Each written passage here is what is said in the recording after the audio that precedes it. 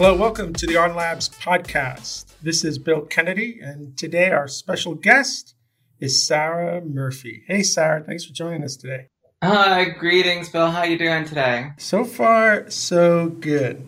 Tell everybody where you're coming from. I am in San Mateo, California, just south of San Francisco, and basically in Silicon Valley. Been in this area for, a little over 15 years. How time flies. Are you experiencing all the smoke from all the fires out there too? Occasionally, there is, right now there's like it was a little hazy this morning. We'll see what happens. But mostly there's, last month or so, there's been kind of a onshore breeze. And so the rest of the country gets to see what happens when an area the size of half the state of Rhode Island is on fire, right? So in previous years, we have had it bad enough with like significant ashfall and things like that. But as everyone's discovering, it's just where the wind blows. Yeah, I had a house for a long time on the edge of the Everglades. And then, every once in a while there'd be a fire out there because of lightning or something. And you'd wake up the next morning and your car's filled with ash. So I've experienced it a little bit, but like you get that for a day or two, like not for a month. Well, what can one say? Even in the last years, there's been some things that are noticeable, right? This is our world now, and now we're hoping that it's not going to get worse and trying to do what we can. What can I say? Like when I moved here, people were legitimately like, "Oh, San Jose area is like." No, there's no need for air conditioning. Never been a problem. Be like, if anybody tells you that now, they're lying. Give everybody the 2-minute sort of 2-minute background on what you're doing today. Sure. Well, right now I am working for WePay, which is a credit card processing subsidiary of Chase. And I work as a senior staff site reliability engineer, but basically I worry about things. I'm trying to up-level a team and set up some procedures so that everything works and does so without, let's say, heroic engineering. So we're not dependent on, people doing massive on-call hours or literally just, making sure their fingers hovering over the button that says go or stop, right? So yeah, there's a lot of components to that I'm happy to talk about, but that's what I'm up to now. I did definitely want to talk about this at some point because I've heard this term site reliability engineering for 10 years, and I'm not 100% sure if that means like you're just dealing with production, and I'm really curious how developers are involved in that. But let's get to that kind of later because I'm super interested in that. This podcast is really about you and your journey to be where you are today, I know people are going to relate to your story, and that's really what this podcast is about. So it's and we got about an hour or so to do that, which is not a lot of time. But let's jump in. I'm going to ask you my favorite first question. Okay. Go back in the time machine, and what's the very first sort of thought that pops in your head when you think about working on a computer? Geez, back in the time machine. First thought that so is this like the first time I worked with a computer, or just could be you played with a computer, you worked with a computer, the first time you can think about a computer in your life? I think a computer for me, like first time playing with a computer was like the excitement of getting it to do something you asked it to, right? Or I asked it to. And so the first computer that I had, it was almost, I believe that was like a family Christmas present when I was young. And so now I'm really, greetings everyone, I'm old. I'm going to date myself by saying that, the model, which was a Timex Sinclair 2068, which was Timex. a not particularly successful, although I don't know how one fully judges that, consumer plug into your television computer, probably around 1983, 84, let's say. Yeah, I'm with you there. That was my first computer too. It was plug into the TV and you had your tape recorder next to it so you could load and save your programs. Wow. Unfortunately in the show we have to date everybody. So what year did you graduate high school? I graduated high school in 1992. 92. Okay. So you really were very young then. Oh, yeah. Yeah, when you started with that. I remember that, at least the machine I had, came with BASIC. Like, that was the first thing I did. I just started writing BASIC programs. It came with a little manual, and for those unfamiliar with this, or you want to look it up, talk about Time Machine. It came with Sinclair Super Basic, I think, and so Super Basic was one where it was like very much like BASIC, but as a series of keywords which were actually written on the keys of the keyboard, and using a series of function and shift keys, you could go like circle, things like that, or it had particular things to, particularly graphics and some math functions were built in. I think recently I looked up some stuff about the Sinclair system, and this is also like, imagine a production system if you open it up, and then like you're going to find like a whole bunch of like chips cross-rigged, right? Like the individual patches between them. That's how they shipped, right? So it is this little... look nice on the outside, kind of hacked together. But it was neat to be able to do as a kid, to just go, oh, all right, make a circle of this dimension and draw it in color on the screen. And that was pretty neat, right? And so, yeah, doing these kind of things without, I guess having to do all the math, because it had essentially modules, right? And now it would be like, oh yeah, I'm going to import a graphic module and just do it. But this is on the keyboard, so it's so much better, right? Your memory is amazing. Like, I think I'm going to be like 90 years old and not even remember I was alive at some point. Because I don't remember any level of that detail. But that's awesome.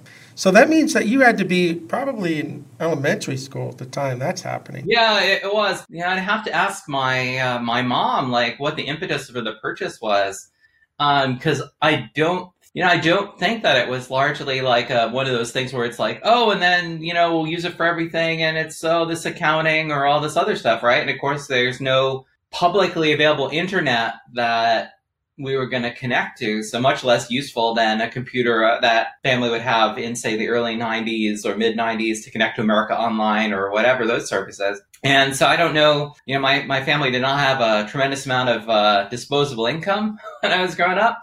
And so, for all I know, it might have just been like, yeah, here's an enrichment activity, and it was reasonably priced for the time because you're plugging it into your television.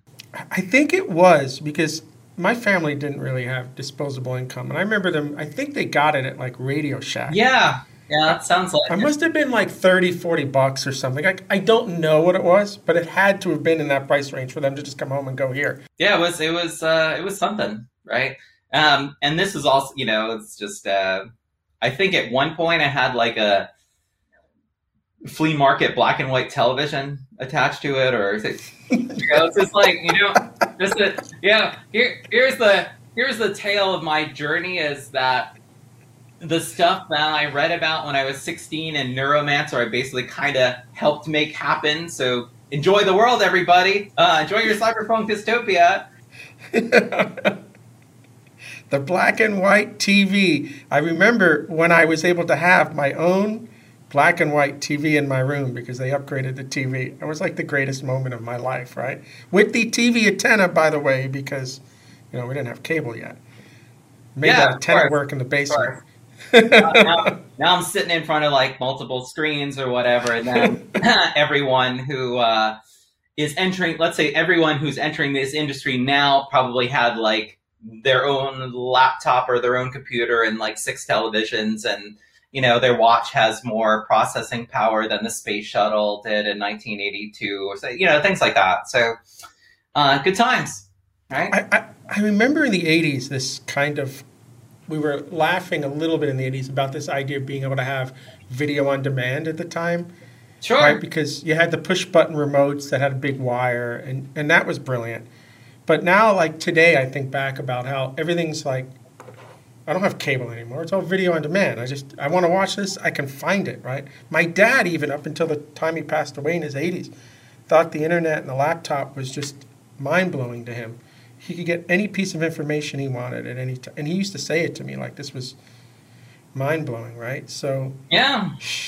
My dad had the same. I gave him at one point I gave him a secondhand iPad right? And I was like, here you go. And it's, oh, and then he's like, wait a second, I can like look up anything? I'm like, go crazy, Dad. Yeah. Okay, so let's get back. So that's kind of your first memory, which is really amazing because that's early on. And I imagine that you basically tapped that computer out fairly quickly. One of the things is like it's available, but then when you think of like a kid coding, it's like you can do certain things. I think later I also there was a single TSR 80 in the gifted class that I was in when I was growing up. So this is elementary school. And so it's like between the two, I could do some limited basic programming. And I think a friend or two were also working on this kind of stuff. Teaching yourself this when you're very young is, of course, super difficult. And like, I can be smart, but I'm not like, no, I didn't like write a whole bunch of insane, crazy programs. It was more like, well, write simple things, get the computer to accept input, the basic kind of like, what is your name? That's where people usually start and put it on the screen and all this other stuff. So yeah, I mean, it was just something that was around, but also one of the things about my journey or the times that I have lived through is also that like the economy has grown up around this while I've been living. So there's times, I guess we'll get to that later, is like, I left college and I used it when I was in college. I was writing some of the early generation of internet text-based games. And I left college like I was writing like really crappy and buggy C programming and other internal languages. But when I dropped out of college, like there was nothing to do with that for years. I don't want to get too far ahead of right. this yet. I want to talk a little bit more about high school before we get there. But I'm curious if you ever walked into a department store that had the computers there unlocked and ever wrote a very quick basic program just so it would flash whatever message you wanted. I wish I had. I did not. I don't think I was particularly. I was not like a little hacker kid, right? I don't know. There's some things where I was just very much like kind of like in my own world, I think, as I was a kid for a lot of reasons. And so I did plenty of nerdy things, but not that. Anytime I saw a DOS machine at that time and I could get to the command prompt, it was game over in the department store. I was just horrible messages just repeating over and over. Well, that sounds good. There you go. And then nobody in the store knew how to stop it, which was the best thing, So you'd walk away and you just like peek behind one of the, I don't know, something, and just wait for one of the employees to like freak out until they shut it off. All right, let's talk about high school a little bit, because when you're entering high school, what kind of things are you interested in? Are you interested in the computer side of things? What else are you doing? High school just sucked for me. Right? It's just terrible. So what do I think I'm going to be doing? I have no idea. Like, I think I spent a lot of my time, like, at some point just kind of like playing basketball. And then just going to school. I think what most interested me in high school as far as an academic subject was chemistry. So I think early on I thought I was going to be like a chemist or go to college to chemistry, which I did for, a year or two. I did take a computer math class, which was just like it was exactly what it sounded. It was largely like a math class. I happened to have writing short programs to solve math problems or interacting with quote industry kind of things. So in fact, they're like, oh, well, here's what a database is. Here's what, a spreadsheet is kind of thing. I went to a public school in the American sense, so not the British sense, like just a school for like a pretty much working class community in Rhode Island. It was more of like, oh, great. This is a class where it's a step above data entry kind of thing, right? So in that class, I had a friend in that class who also had he had a computer at home. And so he would also we would do all our work and then play games on the computer. So IBM PCs, right? So what was it about chemistry that you enjoyed? Because I remember that being such a hard class for me. I don't know. It seemed complex and I was good at it. I can't really state, and then also things really, you could figure out why things happened in the real world. So that was appealing at the time. Were you doing any sort of chemistry experiments at home with things? Because I had a couple friends that were into chemistry. I remember them taking some materials out of the lab one day at home, and they were causing some bad things to happen at home.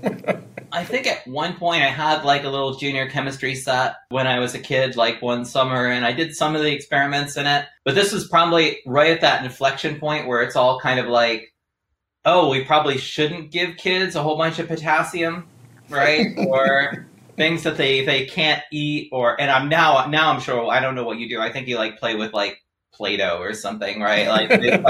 It's more of like a kitchen than it is like a chemistry set. So that was on the tail end of like, oh, hey, you know what? We're not going to give anything that's going to be like you combine two things and it's going to produce like a strong acid, strong base, poison, or an explosive, right? So, I remember that one. I was trying to actually get into a more difficult chemistry class, but I did later. And I had the little time warp thing. I think the teacher was like, well, do you even have a chemistry set at home? And I was like, what? Where would I put it? How would I have it? Like, it's just kind of one of those things, right? Nice. All right. So as you're finishing up high school, you're thinking about chemistry as are you thinking like you're going to be a teacher, or you want to do ceramical engineering? Or? I had really had not much concept about it. So I graduated high school when I was 17. I didn't really want to go to college. I only applied to a couple places. I did, look around and got into those two places, and then I was just gonna check it out, right? Yeah, because I'm really at that time, there was a lot of pressure on everybody to have to go to university next. And I don't know why, right? Trade schools were fine. They're still fine options today, but I remember being pressured, like you have to go to university. I think my family is more like you have to do something, right? So it's like, of course, they would have preferred me to go to university. So what happened with that is I went to University of California, Irvine, took my high school chemistry experience had been rigorous enough where it's just kind of like I just snoozed through the first 2 semesters, really, or 2 trimesters of chemistry, because it was the same material, right? So I just crushed that. The next year I got into organic chemistry. I did it for majors, and I had a lab, which was like 8 hours on a Saturday. And then after doing that for a few weeks, I was like, this is not something I actually want to do anymore. I could not imagine it as a job. But then again, I'm sure that's not really like what most chemistry is like, but it was enough to just put me off. And then I was gonna write. Actually, I was gonna do much more interested in like literature and history and politics at that point. I was going to focus on that, but yeah, after my sophomore year, I ended up dropping out. And in between, so here's like the juicy computing part. So a few years into my freshman year at college, I got access to like the internet that we know, right? So it's like, oh, there's log into the mainframe, have your own email account, be able to have terminals, so WYSI terminals, for those who haven't seen it, like very much glow, like don't leave them on too long, they'll burn in, right? A lot of orange. You might get a tan from that much radiation. And, but you could telnet. Yeah. So you could go to other resources. And so to set the stage for anyone who's like younger than, the rocks in the hills, that it's more like, this is pre-web. So HTTP as a protocol is like being developed or being pondered at CERN by Tim Berners-Lee. And there aren't web browsers yet. The first year, there's no web browsers. So what do you use is things like Gopher, which is an internet directory of a sort, right, to remote things. But I was playing games using Telnet because I ran into a bunch of friends who were playing games. And then I went, why don't we just run a game? And so then I spent time like 60 plus hours a week designing and running games instead of going to classes. Wow, you stopped going to classes. When you're building a Telnet kind of game, I mean, you're doing protocol work too there. I mean, because you got to, right? I mean, that's just a socket connection at the end of the day. Yeah, right? Yeah. It's a very simple socket connection. I did not write that code. right? So these are based on, here's the beginning of like some open source stuff, because you could get the main package for MUD or Mush code just as a download, right? What I found was interesting was this is also like, man, it's been a while. Anyway, but the part about this is there's no like YouTube to go learn how to use Unix. You could barely find a book in the library about that. I had to ask, like, hassle people, how do you do this? Oh, there's a man page. I'm like printing out manuals on a dot matrix line printer because it was free, and have this big stack of like green bar. So remember, so if anybody's listening to this for their screenplay, you can put all these terms in your next like hacker throwback movie. So if there's another Halt and Catch Fire, it's not, so it's all this kind of stuff where it's like, wait a second, what can I get for free, or what can I pay a penny a page for, right? And then have to go through this, which is just something like I have tech books, but I don't sit around reading a man page for something. I just assume that it's going to be there when I need it. So yeah, having to learn Unix, I wrote a lot. It was the introduction of things like... But you're writing this in C, right? And then you're hosting it on the school mainframe? I actually found somebody who had an extra Sun pizza box that had 4 megabytes of memory plugged into the internet in the wall in one of the research labs. So you were running it on that? Yeah. It was just like, oh yeah, I have something to spare. Why don't, here's access to this like junk box we just have plugged into the internet. And here's an IP address. Go. Yep, pretty much. Imagine, like you'll never get that again today. Yeah, well, it's not much computing resource, but the idea that you're having like a institutional namespace server just plugged in that you're going to open ports on. Yeah, it's just like, yeah, good luck with that, right? I'm just running a game. Now, of course, whatever, people would be like, well, I took over the school's machine and now it mines Ethereum for me, and, great, So how did you let people know about your game, or was it just like a core group of friends? So local plus Usenet, right? So I had several friends who were also like co-administrators, and let me explain the size of a game at that time. What did the game do too? Tell me also what the game did. So the most popular ones that I ran were MUDs, so multi-user dungeon. So it is these would be, pick your setting, and you're doing basically PvE and PvP combat, all text, right? Walking through the world, it's all text, and then you say like, go attack monster or cast fireball or something like that, and then it does it. There's like ticks for timing, so you can't just spam it, right? And up arrow all the time, and you collect loot. So these would be very much like an MMO, right? And so the idea of the scale of this, one being a 4 megabyte box that you're opening up multiple socket connections on, you can only have so many. And also a success, I think the most successful we had 50 users online at the same time. That's not bad. Yeah. What's wrong with that? It's not. It was pretty, so once again, this is circa 1993, right? We were like, oh yeah, there were games that were maybe around 100 users, but that's as big as it got for consecutive users, I think, for ones that I saw of this type. There were just a lot of these games. There were hundreds of them operating at a time. Ran that for, that was at least, it continued after I left school. It was up for years.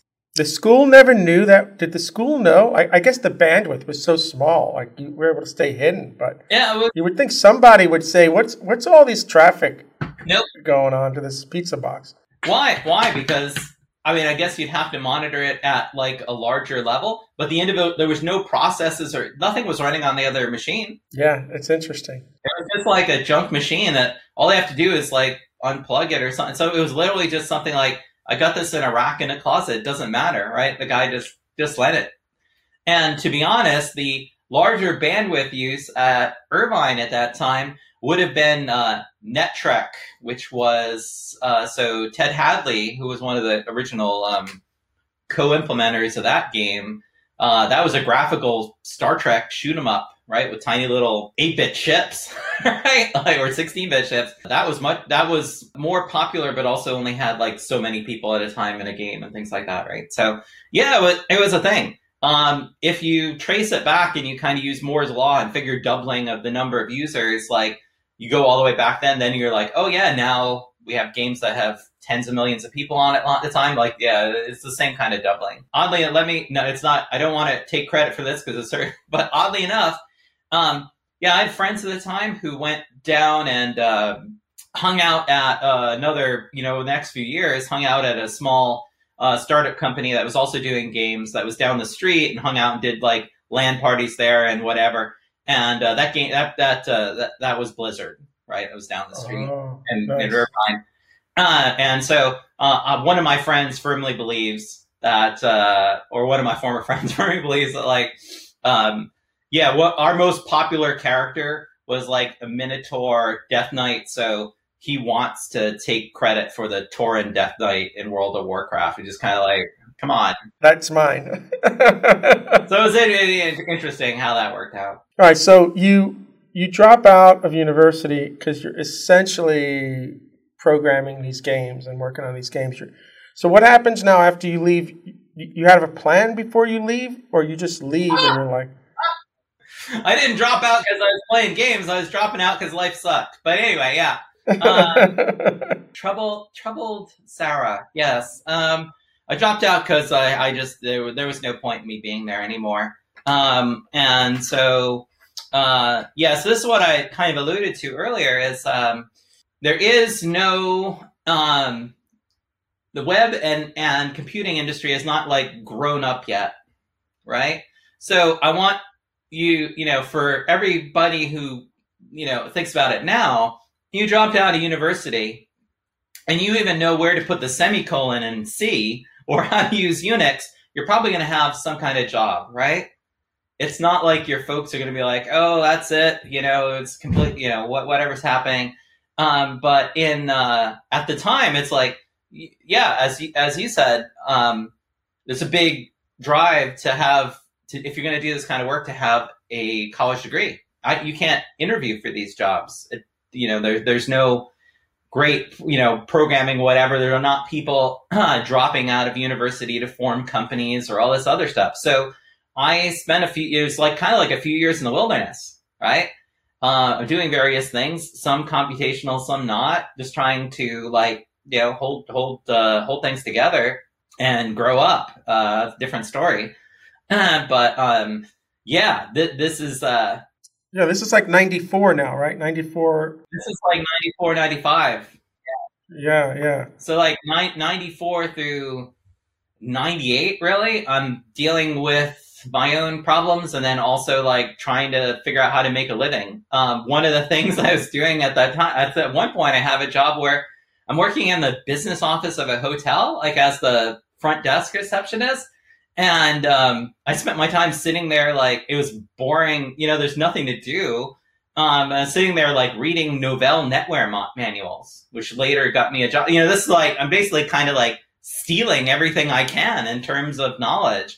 Did you ever get your CNE? Did you ever go after your CNE for Novell? I did not do the Novell one. Around 2000, I had like just wallet full of certifications because that was like certification time, right? I didn't do CNE. I later did a contract job that involved Novell administration, but it started to like turn the corner where it was less and less popular at that point. Yeah, I got my CNE like in 94. There you go. And then I never used it. I went right into like pure... I decided in 94 that I didn't want to be in IT because when things broke, you needed hardware. And you couldn't get hardware. And it was so stressful. I was like, I'm done with this. Why should I deal with a situation where I can't fix it right away and everybody's pounding me? If I write software, I can fix it because it's my own problem, right? Legit, yeah. So you're taking that time between 94 and 98, basically 4 years working, like in this one case, this hotel, where you're using all of that free time to learn. That would be a nice version of it. But yeah, I mean, there's this kind of largely I was just trying to figure out how to stay alive to be honest, right? And there's like losses I suffered and things like that. So it's just kind of like basically me trying to figure out like how to grow up and how to like live in the world as I could at that time. But you get through that time, so you kind of figure it out, and then around 98, you're saying that you get this job. Oh no! Well, 98, I end up getting a job where I am teaching A+ classes. Remind me what A+ is again. A+ is a computer hardware certificate, like how to be a PC technician, right? I think I don't know if they still exist or it's still CompTIA or whatever. So it's like A+, Network Plus. I think they added Security Plus and things like that. So these are like this one is particularly a base certification to be a PC tech at some place like Best Buy or something at the time, right? So 1998 is like, we're starting to get the beginning of the first bubble, right? So there is a web, and then they started having these companies in Silicon Valley. I'm down in Southern California, but and then later also went to Central Pennsylvania, where word is out that there's money in this. And so I was assisting with the retraining, really, right? So I'm an instructor. I don't know much. I'm young. Yeah, how do you get this job as an instructor? Because it's the bubble, right? So you're just like, I'm interested. I passed an interview. I knew enough about computer hardware and PC stuff, and they needed someone to teach this for cheap. When you applied for this, were you like hesitant? You're like, no, I got this? I think I was working in sales at like a audio store or something like that. So like The Good Guys, a collapsed chain in Southern California, right? So at the time, and I was like, I need a better job. And so wow, so we used to flip through newspapers, these kind of things, and there just happened to be one in Long Beach where I was living at the time. Oh my God. It's forever ago. Greetings. You apply for this job, you get the job. You must be excited that you got this job. No, right? It was good. So there's a giant playground of hardware to put together, right? Because there's computers for a dozen students to put together. I enjoyed teaching. It was a rigorous teaching. I'm kind of like also writing part of the curriculum at the same time, whether it's like quizzes or other things. I wrote a computer program in Visual Basic that so I wrote a test simulator in Visual Basic that the class used. So that was cool. And at the time I was learning everything I could because it was like, they had the Microsoft Developer License. So they had all these materials. And at one point, I ended up taking one MCSE class a week, like a test a week. And so after like 7 or 8 weeks, all of a sudden I had an MCSE, right? Wow. So what else? They wanted to add a networking component. So I figured that out and then got a CCNA because we had like two 1501 routers that we were going to get to talk to each other. It sounds like you found your thing at this point, and you're happy. You're now passionate about this stuff. You're learning. Yeah. I like learning things and things like, natural languages. I'm just a huge nerd, right? And so, yeah, this was, once again, like now the economy has grown up a little bit and I can take advantage of what knowledge work is available. They paying you decently? Like you feeling like you got a big rate, or you're doing all this with the idea that the next thing's going to... They pay... So I think this was one of my first salaried jobs. So this is circa 1998, 1999. I think the starting salary was about $33,000. That's pretty good. That was enough for a young person. Like, that was pretty good. Yeah, consider I was kind of almost like walking off the street saying like, hi, I can speak intelligibly and I'll learn whatever you have quickly. How much were students paying for your classes? That I'm not. So one, it was partially a retraining, right? So people could come in for this 3-month class. So think this it's like imagine a PC Tech boot camp, but half the students or 2/3 of the students are getting their training paid for by the state. So these would also be people who are like, they were unemployed and it's state retraining through basically our school at the time. Okay. It was an interesting thing. And some of my former instructors at that company had been through the program successfully. Like they'd been through it, they worked in tech, then they came back because were interested in teaching. But it was also stuff like, yeah, there are folks who hopefully it, help people help people out. Some people did get other jobs, but you could be retraining like, well, I used to run a forklift. I'm not interested in that anymore. What can I do? Kind of thing. And this is before the 2000 crash, right? Where it's suddenly like all these schools blow away, right? I know what's going to happen as soon as there's a slight downtick in tech now to the boot camps. Sorry, gang. Yeah. So is that what happens? Like, how long are you there for then? 2 years? A couple of years. Yeah. A couple of years. So now it's like around 2000. That company folds up, and then what happens? I think they actually they ended up, quote, pivoting to doing medical transcription after that. That's a big pivot. Well, I think it involves keyboards and desks, right? Yeah, fair enough. Computing. Yeah. I know. Whatever. So then, what do you do after that? Because you're not interested in medical transcribing it or even maintaining that system. Woo! Yeah, no, I was not. I had left that company by then, right? I like led spearheaded them building out something. I was working in Central Pennsylvania. It was a program attached to Penn State there in Harrisburg. Same program, except it was expanded. Like there was actually like a web programming class. And I taught that. That was on... So you moved to Pennsylvania then? Yeah, for a short time. So how do you find that job again? The same company. They were trying a new location.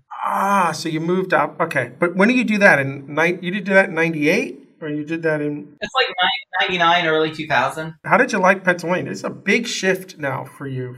I found it super dull. I hung out in the Penn State Library a lot. So you do that for a couple more years, but now you're learning web tech there, and you're teaching web tech. So I designed a class that was using ASP, basic kind of things, and then like a little mixture of like, I'm like self-teaching as well as like writing the curricula. I had days when I had 12 hours of lecture a day because I'm teaching both a intro class, like a computer tech A+ class, as well as that class some days. And it was a lot of work. It's exhausting. No. Yeah. It's exhausting. No, for sure. I'm like sitting at home with one of the desktop machines, like writing code for the next week's class. It was just like, oh. Yeah, because you're learning on the fly too. Yeah. Yeah. You knew that material inside and out. Yeah. By doing that, because when you have to teach, you have to have another level of knowledge about it. As you well know, I have this in my current jobs because I'm kind of like trying to share knowledge with people. And sometimes I have ones where it'd be like, oh no, you don't show me. I'm going to load up my machine. You tell me what I need to type in. And then like it is even just explaining it to somebody else is a completely different level of knowledge. Or if you're large, it's like, please focus and communicate. So as you know, like this is it's a different level, right? Yeah. So, I wish I had known more. I don't, now I'm just kind of, it is ridiculous to have somebody teaching this for money at this point who doesn't have significant industry experience, right? Because it's like, well, just learn it, right? It's almost like we're also providing access to machines and things like that because at this point, everyone doesn't necessarily have a computer at home. Yeah, but I don't think that's fair because I still sit around sometimes thinking, why is anybody paying me to learn anything from? Like, I think that's normal in a sense. I don't think I pay to learn from you, so it's like I don't ask that question. That's the important part, right? You never. I don't know. I don't think you ever feel 100% confident. Oh, yeah, fair enough. I mean, some of the other part about this is teaching classes that are for enrichment or is one thing, or for professionals. This is almost like it feels a little different when you're literally like people are trying to do this because they want to go to the next job. So very boot campy kind of thing. And of course, even back then, you can't promise anybody anything. No. It's not. It's always been that. It's been that case for decades, right? It's like I can't say, well, you're going to do this and then you're going to get a job because there's a lot in there. Yeah, but you do move them. You move that person forward, and I think if the person's very, very eager, right? I'm sure you had a whole mix of people that were really there and focused, and others that just dropped out after a week or something. Like it was a mixture of that, and there was success. So failures would be, oh, this person didn't get whatever, and then successes. This was 2000 would be like people like got some of the few tech jobs in the Harrisburg, Central Pennsylvania area and we're suddenly making like $55,000. That's a lot of money in 2000 in Harrisburg, Pennsylvania. Yeah, for sure. Right? So I take those wins. Yay. Even if you just helped one person, like you did what you had to do, like just help one person move forward in their career or support their family or whatever. Like that's all you needed was one, you know. So that's huge. So you must be enjoying that work. So what happens now in around 2000 when I ended up getting sick of that? I head back to Southern California and I sign up for it was supposed to be a quote job. I don't know if it was so it's like a contract thing, like a contracting company that's going to teach you X. So here's a tip of the bubble, but the bubble is starting to pop, right? So you're going to teach you about rational products. ClearCase, ClearQuest, source control systems, bug trackers, and then you'll go consult for them. This is largely I soon discover after signing the contract, lessons learned, that this is kind of like a scam, Visa-related scam. Oh. But the good part was, for me, now I have access to like software, and I just learned it. And then I got a job with that. They sent me out. I was one of their few successful contractors, I guess, as far as like getting a placement. And I head back across the country and start working for General Dynamics outside of Boston. That's nice. Yeah. Now you're in a good tech city, a good company, even though you're contracting in there. Yeah. Well, here's where the story gets weird. So I am it's like contract to hire, right, through this agency, and basically sign out, and it's like I can't quit without having to pay back quote training for that contract company. For how long? Don't ever sign for a year. Don't ever sign those things, people. Never. No. Well, lessons learned. Remember, I'm still pretty young at this point, right? No. Like that's life. Life is about not making the same mistake twice, right? Like I make a mistake every day, so it's not. Don't we all? Yeah, so I'm working at General Dynamics Communication Systems. So here's where things become like non-linear. So this is a nice, fairly high-paying salary position. Essentially, they that contract company got a cut for placing me there, right? And they were kind of thing. That's how it works. Like, and then I had a salary job, not getting paid by the contract company. I'm getting paid by General Dynamics. Wait. You were a General Dynamics employee, and they got their 25% of whatever it was for placing it. And then you're still under a contract with the old company to have to stay there for a year? Well, in theory, because maybe that company isn't getting paid unless I'm there for a certain amount of time. Right. So you have to at least, usually 3 months. I have to just say a year. So yeah, I'm staying there for, I stayed there for over the year. During that time, 9/11 happens. 2000. Okay. So now we're in 2001. So I start there in the initial stuff, whatever, is in late 2000. I start in General Dynamics early 2001. During the time I'm there, 9/11 happens. Big business for a company that makes cruise missiles and tactical network encryptors. So that was the thing. I had asked to be sent to one of our other locations. They refused to send me because I didn't have a college degree. So they couldn't send me to Okazuna or any place like that. Yeah. Then I quit and worked as a freelance photojournalist in North Africa and Southwest Asia for the next several years.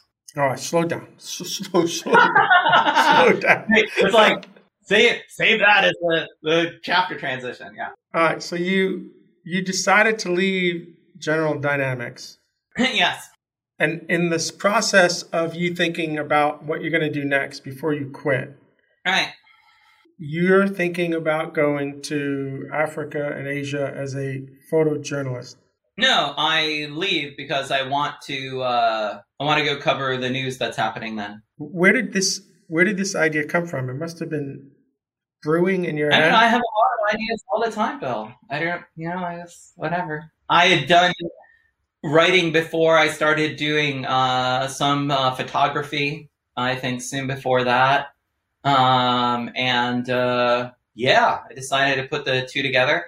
I'd always liked languages. And so, I self-funded and, took the meager amount of savings I had and was going overseas. Right. Amazing. So tell me, how long did you do that for? How long were you overseas for then? On and off for the next 3 years. Were you able to generate any income doing this? Were you able to AP, did you use these, my work got published, but I was not able to cover my expenses.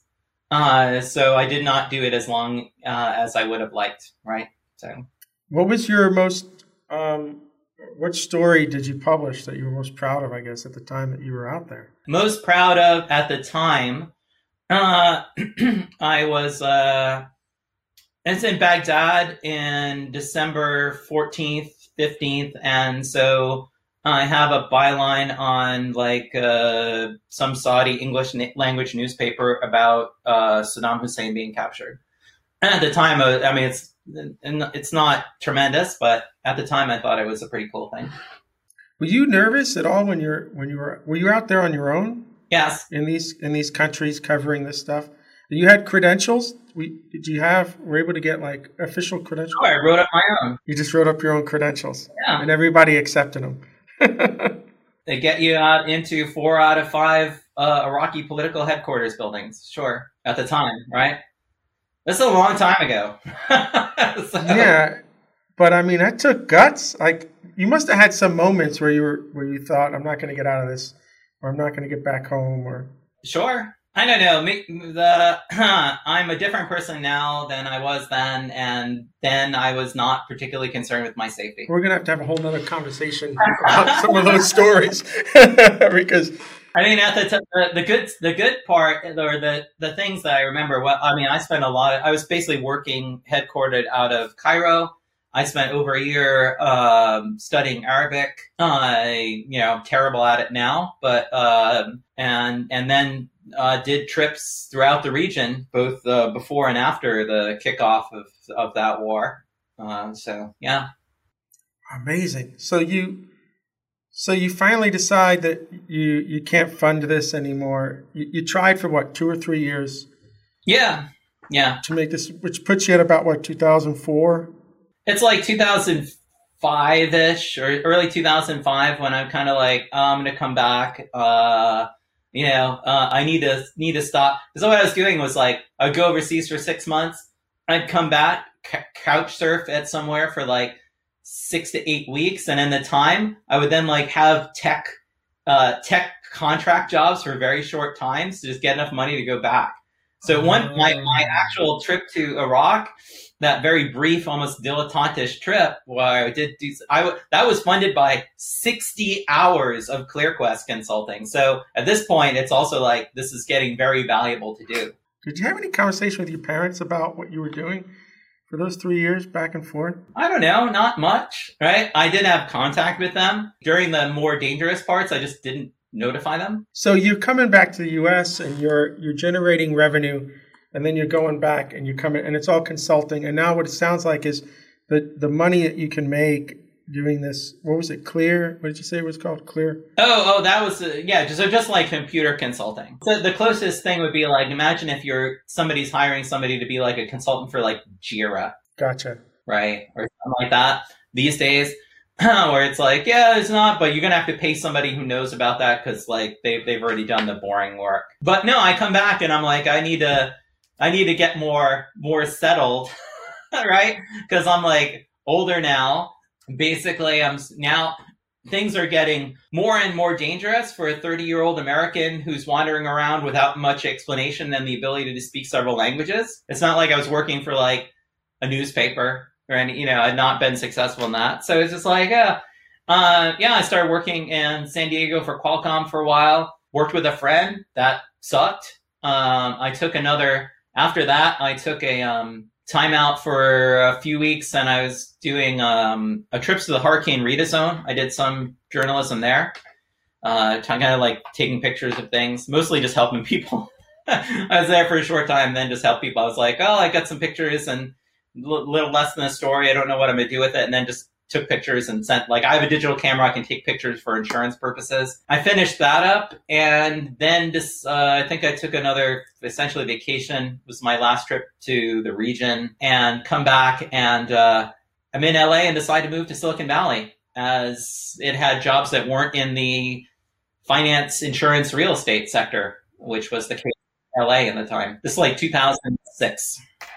So you decide you're moving to basically Silicon Valley. Do you have a place to stay when you do that, or you already acquire a job before you go out there? I came up and was staying in the Howard Johnson's in downtown San Jose, which was my first trip to San Jose. And I had set up an interview or two before I came. So I'm just there, like, let me just go. And of course, now I've lived essentially out of a backpack for most of the last 5 years. And so, like, this kind of mobility is not anything new for me at that point. Just go. I think I had a really cruddy interview at Cisco, but I had an interview for an IBM contract, and basically I was like, yep, I'm here for another day or two.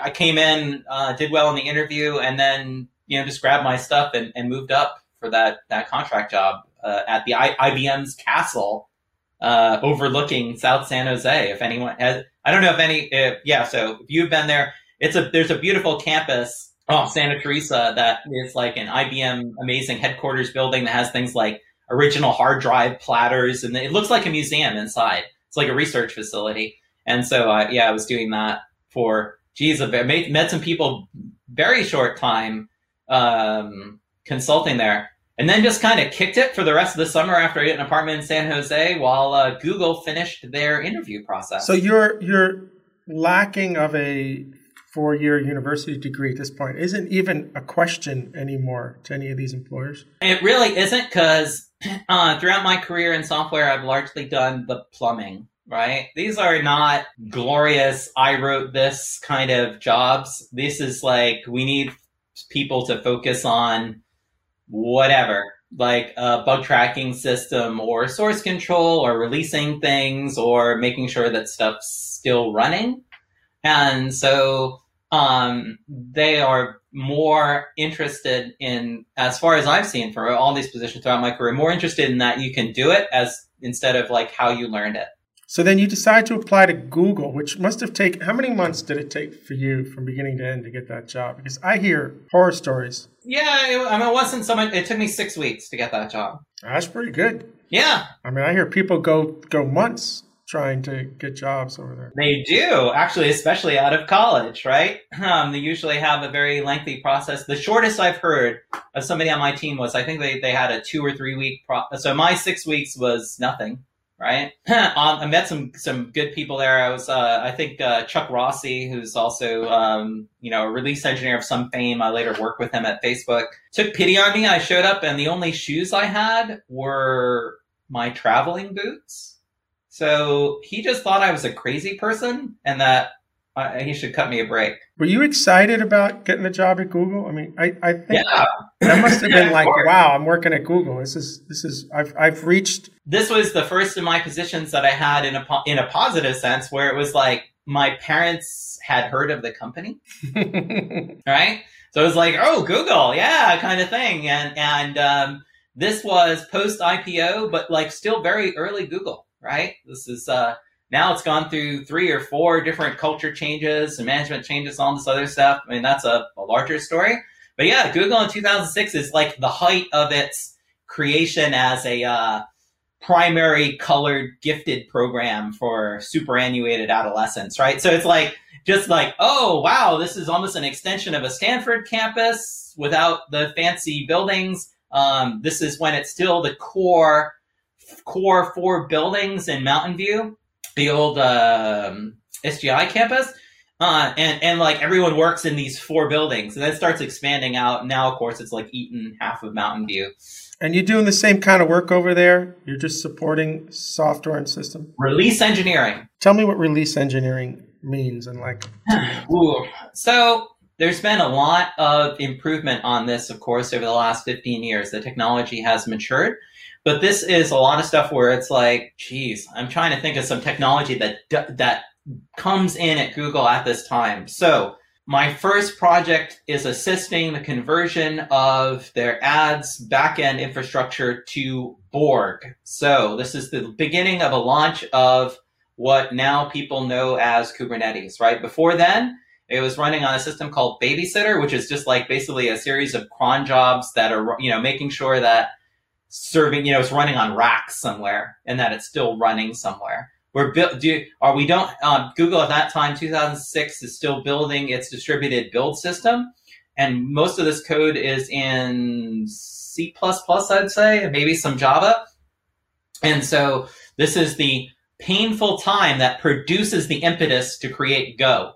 When you have to download massive tool chain, massive amount of dependency, and then spend over an hour watching it grind away on a very powerful desktop or series of desktops just to produce object files. This is where it's like, whoo, this is broken and we can't scale it. And so you start having these larger Google-like, so for Bazel, for instance, is Blaze, so they have the beginning of these object reuse and distributed build systems rolled out internally there. The modification of Perforce until it becomes like Piper, and it's kind of like scaling up, but doing it in a way where it's like, this is the kind of stuff that hadn't been seen before, and now we kind of take it for granted that, the idea be like, well, what are you going to do if you need to support thousands of engineers working on overlapping projects at the same time that are shipping all the time? You're right there in the beginning of all of this. Yeah. Distributed, computing systems, right? Like, got to get that installed, got to get that running, got to keep running. You're right at the beginning of all that. Yeah, and I'm also there, like, I was on the Release Engineer rotation for Google Web Service. So when you go to google.com, GWIS is what you see. And so this is also the beginning of stuff where, those interview questions really were based on real things like, well, what do you do when you want to deploy something to 20,000 server nodes? Yeah. And now also, unless they've read the white paper, people from outside the company don't know that Borg exists. Right. I mean, Google didn't even talk about that up until a couple of years ago, I think. Well, it's probably a little longer than that, but it's in the ground floor watching it. I just wish, I don't know, I wish I had been in a happier place myself so I could have taken more advantage of it. But it was like, it was cool. That was definitely the vibe where it was like, there were a lot of people to learn from. We're doing things that are like, kind of spreading all through the world. And you have these, even an unsuccessful product has like 15 million users, right? This is huge stuff. And doing it where it's like on a campus. I have a photo that I took that's someone breaking over a pinata during a party, like a product launch party. And that was the Google experience for me at that time. It was just like, it's just fun. There's a whole bunch of excited people who just like, boom, and all the goodies come out. It's wonderful. There's no better education at the time, too, for this kind of stuff than where you are. The only better education I think of is you were sitting as a Stanford computer science student interning at Google at the time. And then you'd be like, okay, I know how it works. Now give me some money. I'm going to start my own company. So how long are you at Google then? How long are you doing this job? You started there 2006, you said, right? So yeah, I'm at Google for, my total time at Google is about 5.5 years, but it's broken up because in the middle of it, I go to Facebook. So you leave Google like around, 2007, 8 or something, and then... Yeah, I go to like 2009. I take a little bit of time off. I do some traveling. And then 2010, I start working at Facebook. What was it that attracted you to go to Facebook? Just the same kind of problems? Same kind of problems. The opportunity to work with a friend. So Chuck Rossi had been the sole release engineer at Facebook for 2 years. It was time for him to get some help. I think there was a Facebook post at the time. The day I interviewed at Facebook, there was a post because Chuck had fallen asleep in his chair, and I was like, I think I got a leg up on this one. The job is enough where it's literally going to kill this man. So I think he needs some help. And so pre-IPO Facebook. Exciting. And how long did you stay at Facebook? Just a couple of years then? Just a couple of years, yeah. I wish I had been a more stable and smarter individual so that I could be retired right now. But, We go with what we can. None of that's ever promised. So that's not, it's not fair. But then you go back to Google. So I'm at Facebook. Facebook is at the time. So this is 2010 to 2011. Facebook's probably the best place in the world to be a software engineer at the time. By that, I mean that you could join, whether you're an intern, whether you're a new grad, whether you're coming in as a seasoned professional. You go through their internal boot camp because they were breaking apart a hiring cartel by Google and Apple and Intel and all that. Remember that lawsuit? Right, I got a couple grand from that. Should have been 10 times as much. But they have to find talent and developers wherever they can. Right, they're scouring message boards about programming at the time to find people who have intelligent comments and offer them an interview. Right, they just have to because they can't. There's a cartel, right? So people are coming in. They're able to ship software to 500 plus million people and their mom within a couple weeks. Unheard of. We're shipping daily and often multiple times a day. The slowest that you would write code and have it be in production at Facebook at that time is 1 week.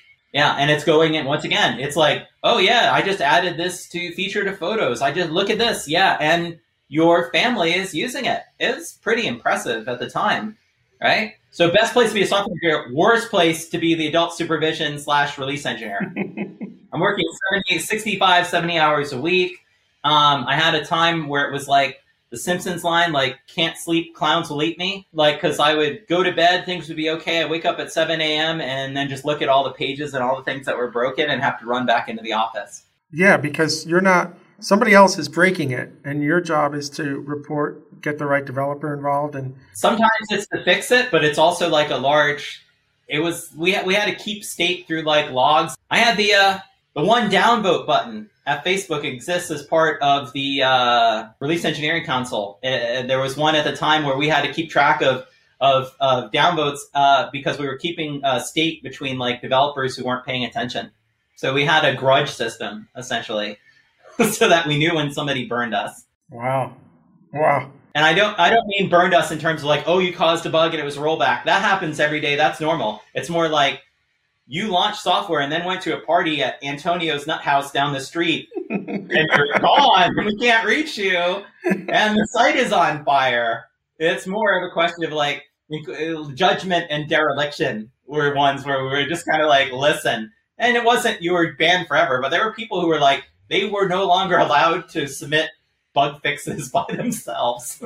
Wow. So I guess, I mean, after a year or two, you're going to be burned out in that kind of environment. Toast. Completely burned. Completely just worked over. I could skip the details, but yeah, I then worked for a startup for about 5 months called Airtime. That was like a Rockstar play. The two of the big names in that, co-founders or let's say big names, Sean Fanning and Sean Parker. It would have been more profitable and useful for us to put cameras on the wall and just videotape it, right? It would have been a show like Silicon Valley ahead of its time. That was nutty, you know? We had like MC Hammer drop by for an alpha product launch. Oh my God. Right? The actor Paul Walker, like he shared a chiropractor with Sean Fanning and showed up at a party. I was like, what? Who is that? Wait a second. Like Paul Walker. What? We were just like confused, right? We're just trying to write like a video chat product. I'm sure now been replaced. Imagine like the chat whatever, so Omegle without porn, right? It doesn't. I don't know. There was a lack of product market fit. Let me put it that way. And I leave that after a few months. Return to Google for the next few years. Work in a startup. The startup doesn't work out. I leave that. I remember having questions about like, well, you're only there for 5 months. Can you explain this during my Google interview? And I was like, well, I didn't get fired. They were messing with people's lives. There was like a lot of VC drama. And I was justified because like, I think 3 weeks after I start the job, CNN Money has an article by Malik saying Airtime is the new color. They need to give back their $33 million in financing. So I moved from malcontent to visionary within a matter of weeks, which is nice. Something that's been repeated frequently in my life. So you're back at Google. How much longer do you stay there? For it's another 3 years. Yeah. So now it's like 2015. So over the next 6 years, are you still kind of looking for that next place to stay? Are you bouncing around? Like, what's happening? It's a complicated story. I don't know. I'm going to think about this for a second. I do several other positions. I have my current one. I worked at Microsoft at the time, so I'm doing my FANG trading card collection expands, right? And I also took a ton of time off. I just needed to reset for a lot of personal reasons. Almost have like a second adolescence, so I enjoyed that. Just a lot of things going on. It's amazing. Like your career took you to Google, it took you to Facebook, it took you to Microsoft, right? Amazon's the only other big shop in my head that you haven't been at yet. I haven't worked at. I've talked to these places, but I haven't worked at Amazon, Apple, or Netflix. I mean, I'm not really collecting trading cards. There's not a next on the list kind of thing. Yeah. But yeah, I've worked at a lot of two of the companies that I've worked at have had movies made about them. I got to watch The Social Network in a Facebook private showing with like Zuck in the theater, right? So yeah, very cool stuff. I don't know. It's kind of like this little. I think it's a little Zelig / Forrest Gump style. I'm like, why? I don't, just somehow wandering through this, but yeah. But I love the story because it was your knowledge and your eventual, your experience and all that got you here, right? Like, it wasn't a formal education. It was, I'm interested in this, I'm going to learn it. And every job led, and I think you were in some cases in the right place at the right time. Yeah. Too, right? Which helps. And you never seemed to have hesitated to apply for the jobs you wanted, whether you thought you were qualified or not. Is that kind of true? I don't think it was that as intentional as that. I certainly it was more just like, I'm just going to try. Yeah. A lot of these things, it's also me getting my first job at Google was essentially an open source intelligence problem. At that time, Google wanted people who were not only technologists, but were interesting. I don't really, so it's like more of a quote culture kind of thing. Much different Google culture than it is now.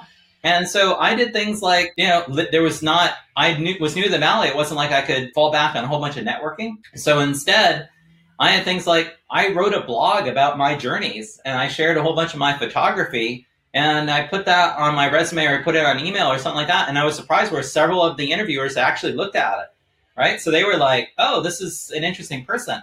Like she's got something going on. This is neat. And gave us something else to talk about, as well as also, doing go write some Python for me on the board. Well, I think if I had seen that in a resume, I would have said, this is somebody who's really impressive. I want to talk to them. Because I don't think anybody can just get on a plane and go do the things that you were doing. Like, it takes a level of, I don't know, I want to say confidence, even though I would have been scared out of my mind. It takes a level of confidence. I want people with that level of confidence on my team. My boss, after I had been successfully working there for a year, right? So now it's like I'm performing well, and I get the first exceeds expectations kind of performance review at Google for my, first of many there, fortunately, right? And but he was looking, and he's looking at resumes from people that were hired and trying to figure out what signal was in the resume that would say that they were going to be successful. And he was like, you have an unimpressive resume. I don't understand how you're able to do what you're able to do. I mistook this consulting thing where you said Nationwide for the Nationwide insurance company, and all this kind of things. And I was like, listen, Anthony, it's there, but you don't necessarily know how to read it. When the bottom section says unilateral freelance photojournalist, Southwest Asia, North Africa, 2002 to 2005, that was not tourism. Right. And so, as it's it's there. I don't know if these things are important or not, but that's how I view my resume at the time. This is something that I don't it's just an aside at this point, because my tech pedigree is just ridiculous at this point. Yeah, I think it's there, but I don't think a lot of people would have clicked to that any kind of, not even some random personal quality. It's literally I did that stuff. All right, we got 12 minutes left. Well, 10, 12, 11 minutes. If anybody's watching the YouTube video, you're going to see a bunch of swords behind Sarah. And it is something I've been wanting to ask her since we started. I think swords. Now is the time. Yeah. So the time? You're ready for a 15th century war right now, aren't you? You're ready to go on a crusade. What's going on here? No crusades, thanks. There you go. So yeah, what's the story with the swords I have behind me? So yes, here's my excitement. Just for the people listening, how long is that? This looks like something out of King Arthur's court. So just describe that sword. So for those listening, I am currently holding essentially a bastard sword from a company called Albion. And so how long is the blade of the sword is about 90 to 92 centimeters. The total length, from floor to the tip of the pommel ends, I think, just around my navel, right? So this is definitely a bastard sword. Is that 4 feet? It looks almost 4 feet tall. Is it 3 feet or 3 feet maybe? It's a good 3 feet. Yeah. And how heavy is that sword? Because it weighs I would say American terms it's 3.5 pounds, right? I just smacked it against my desk. There we go. So okay. Yeah, and this is a blunt training sword. I have sharps, but this is a blunt. This is the stuff that I would use, and whether it's training, doing drills, or doing free play and light sparring, this is the kind of. Okay, are you wearing armor at any level when you're playing with these swords? Because I think they would still break a rib. When I'm doing lights, yeah, it's like you wearing. Let's say I'm doing drills that involve people close. Wearing a fencing mask, right? I think I have not my fencing mask, but a fencing mask here. So I'll hold that up for YouTube people and say, anyway, I'm currently holding a normal fencing mask, right? So that would protect against some things. When people do boo hurt or other things where it's they're definitely just beating the hell out of each other, they wear heavy armor. I have a heavy armor helmet. You can barely see out of it. It weighs 12 pounds. But I don't use that. What about for your hands? Because I played a lot of hockey, and if I wasn't wearing gloves, it was rough. And now you're playing with 3-pound swords. So. Yeah, so playing with swords.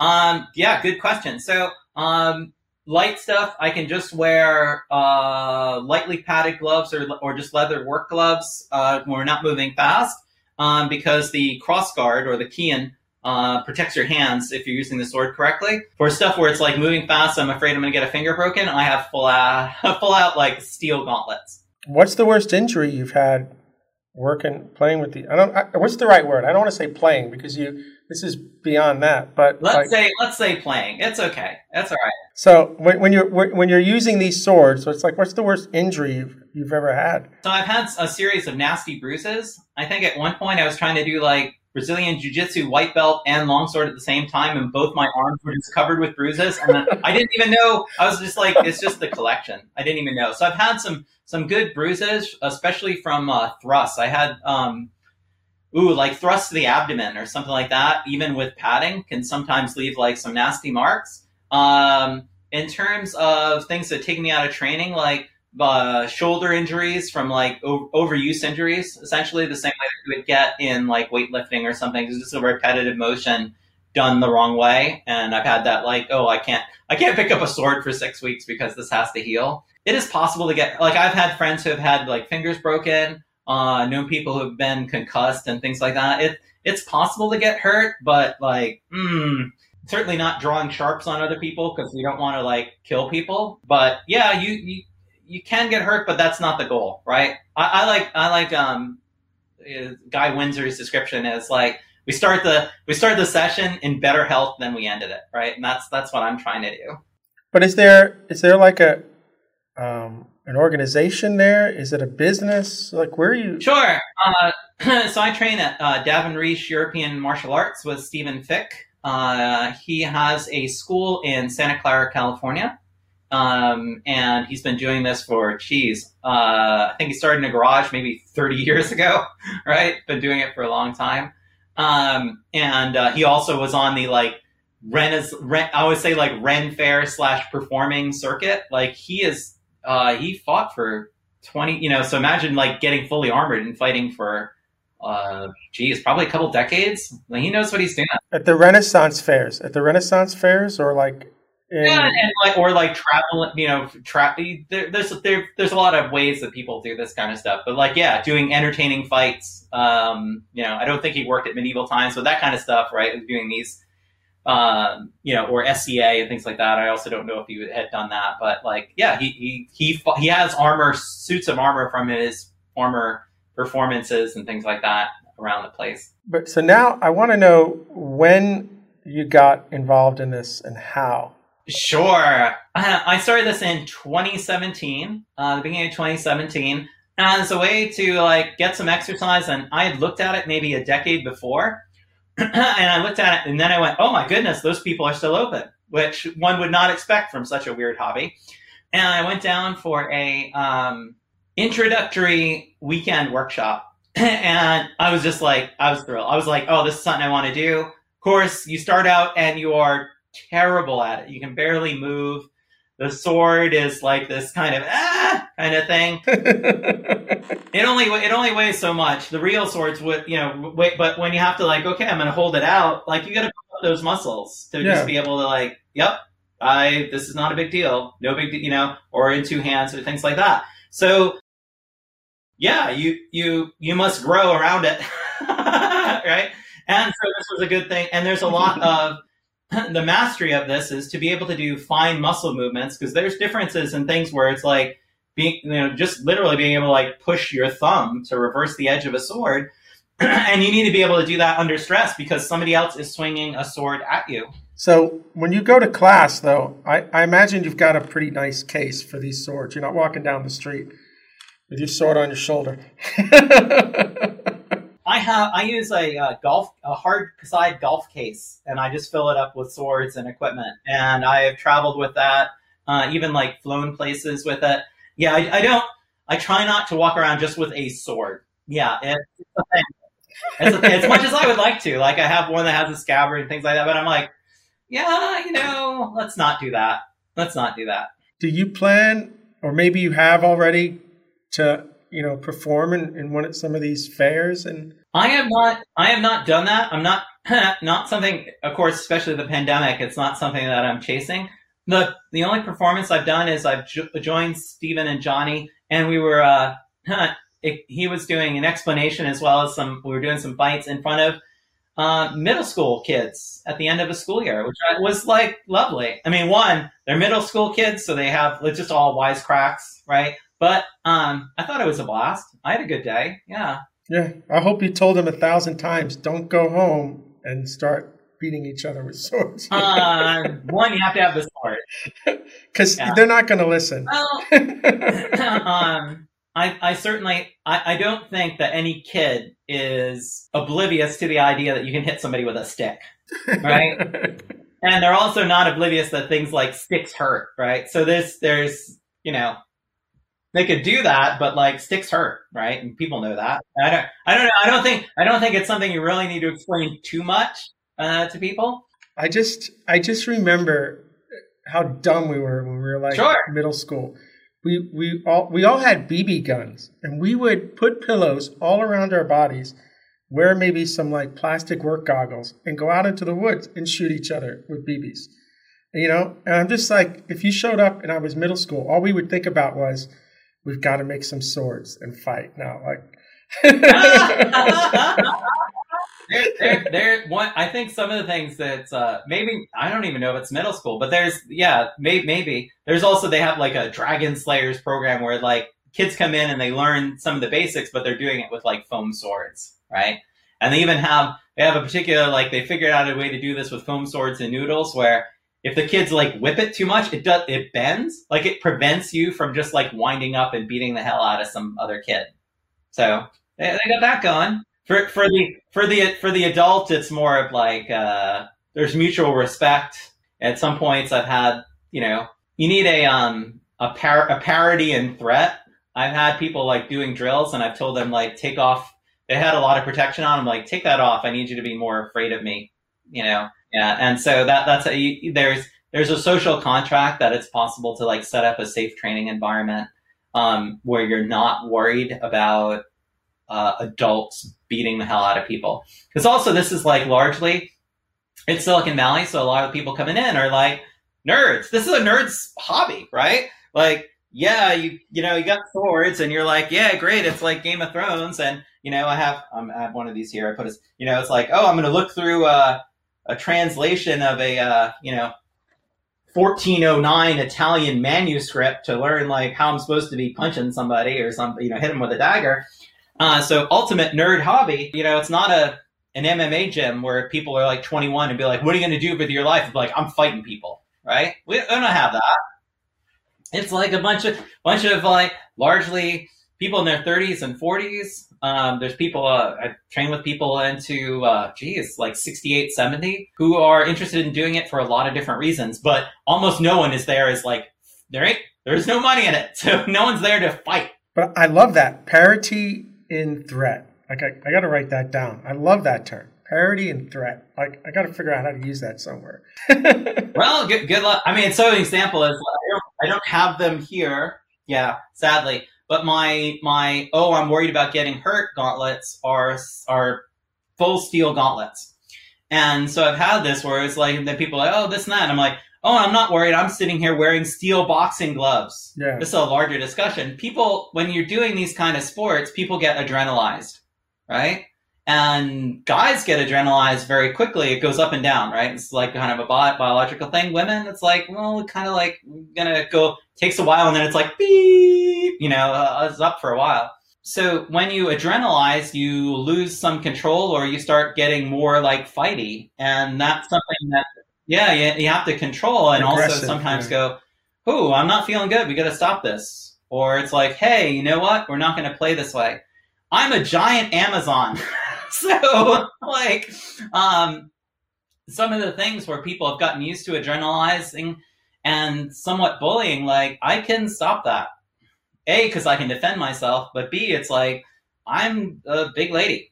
And so it's like, I think I had somebody who did that and then they were going to try to wrestle or they were doing something else. And I ended up throwing them, right? I just grabbed their sword and just dragged them by it and like watch them go past me. And my instructor's like, don't do that with her. She'll mess you up. All right. We are out of time. And I can't thank you enough for spending this time with us, telling us about your story. The story is amazing. I love the success you found in just moving forward every day. And I think it's definitely going to help some people who hear it. I hope so. I hope it was interesting. Some of it is in a narrative form. It sounds like it makes sense. Of course, our lives are more chaotic than that, right? There's a lot of things that are dependent upon chance and whim. And there's a lot of things that are just like, I like learning. Computers are a pretty good outlet for that. And then also, as I said, like the world I dreamed about when I read Neuromancer at 16 is like here. I can look, I didn't grow up with like having access to a lot of these things, and now it's all available for free, right? Whether it's cheap computation, being able to learn almost anything for free, watching YouTube videos about foreign languages, getting things on a Kindle for $1. There's a lot of bad stuff, but there's a lot of good stuff too. Things have really changed during both of our lifetimes. All right. So if people want to get in touch with you after listening, we'll have stuff in the show notes. But what's the best way for people to reach out and say hi? Oh, geez. I don't know. I think I have a Twitter handle that's like SarahMaeve1. I have to give you the link because I don't know if a lot of people can spell Maeve. But that's probably the best way to interact with me on a light basis, right? Perfect. So, also, if I can mention one more thing, I believe you have met John Doak, who works at Microsoft. Oh yes, I did. Yeah. John Doak and David Justice, who are both at Microsoft, and I are writing a title TBD, but it's going to be Go for DevOps, coming from Hackett. Oh, nice.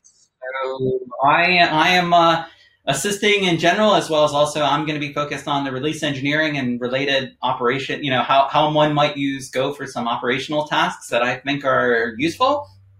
And of course, John and David have both been doing like heavy duty here's Go, here's how Kubernetes interaction, things like that. So that will be coming at some point. I will let you know.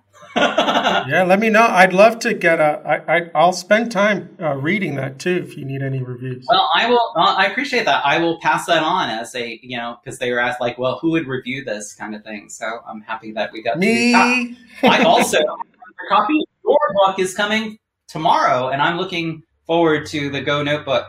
Thank you. Yeah, thanks for that. That's brilliant. All right, we are really out of time now. So I want to thank Sarah. Thanks, everybody. Yeah, I have to go to a stand-up and see what's broken.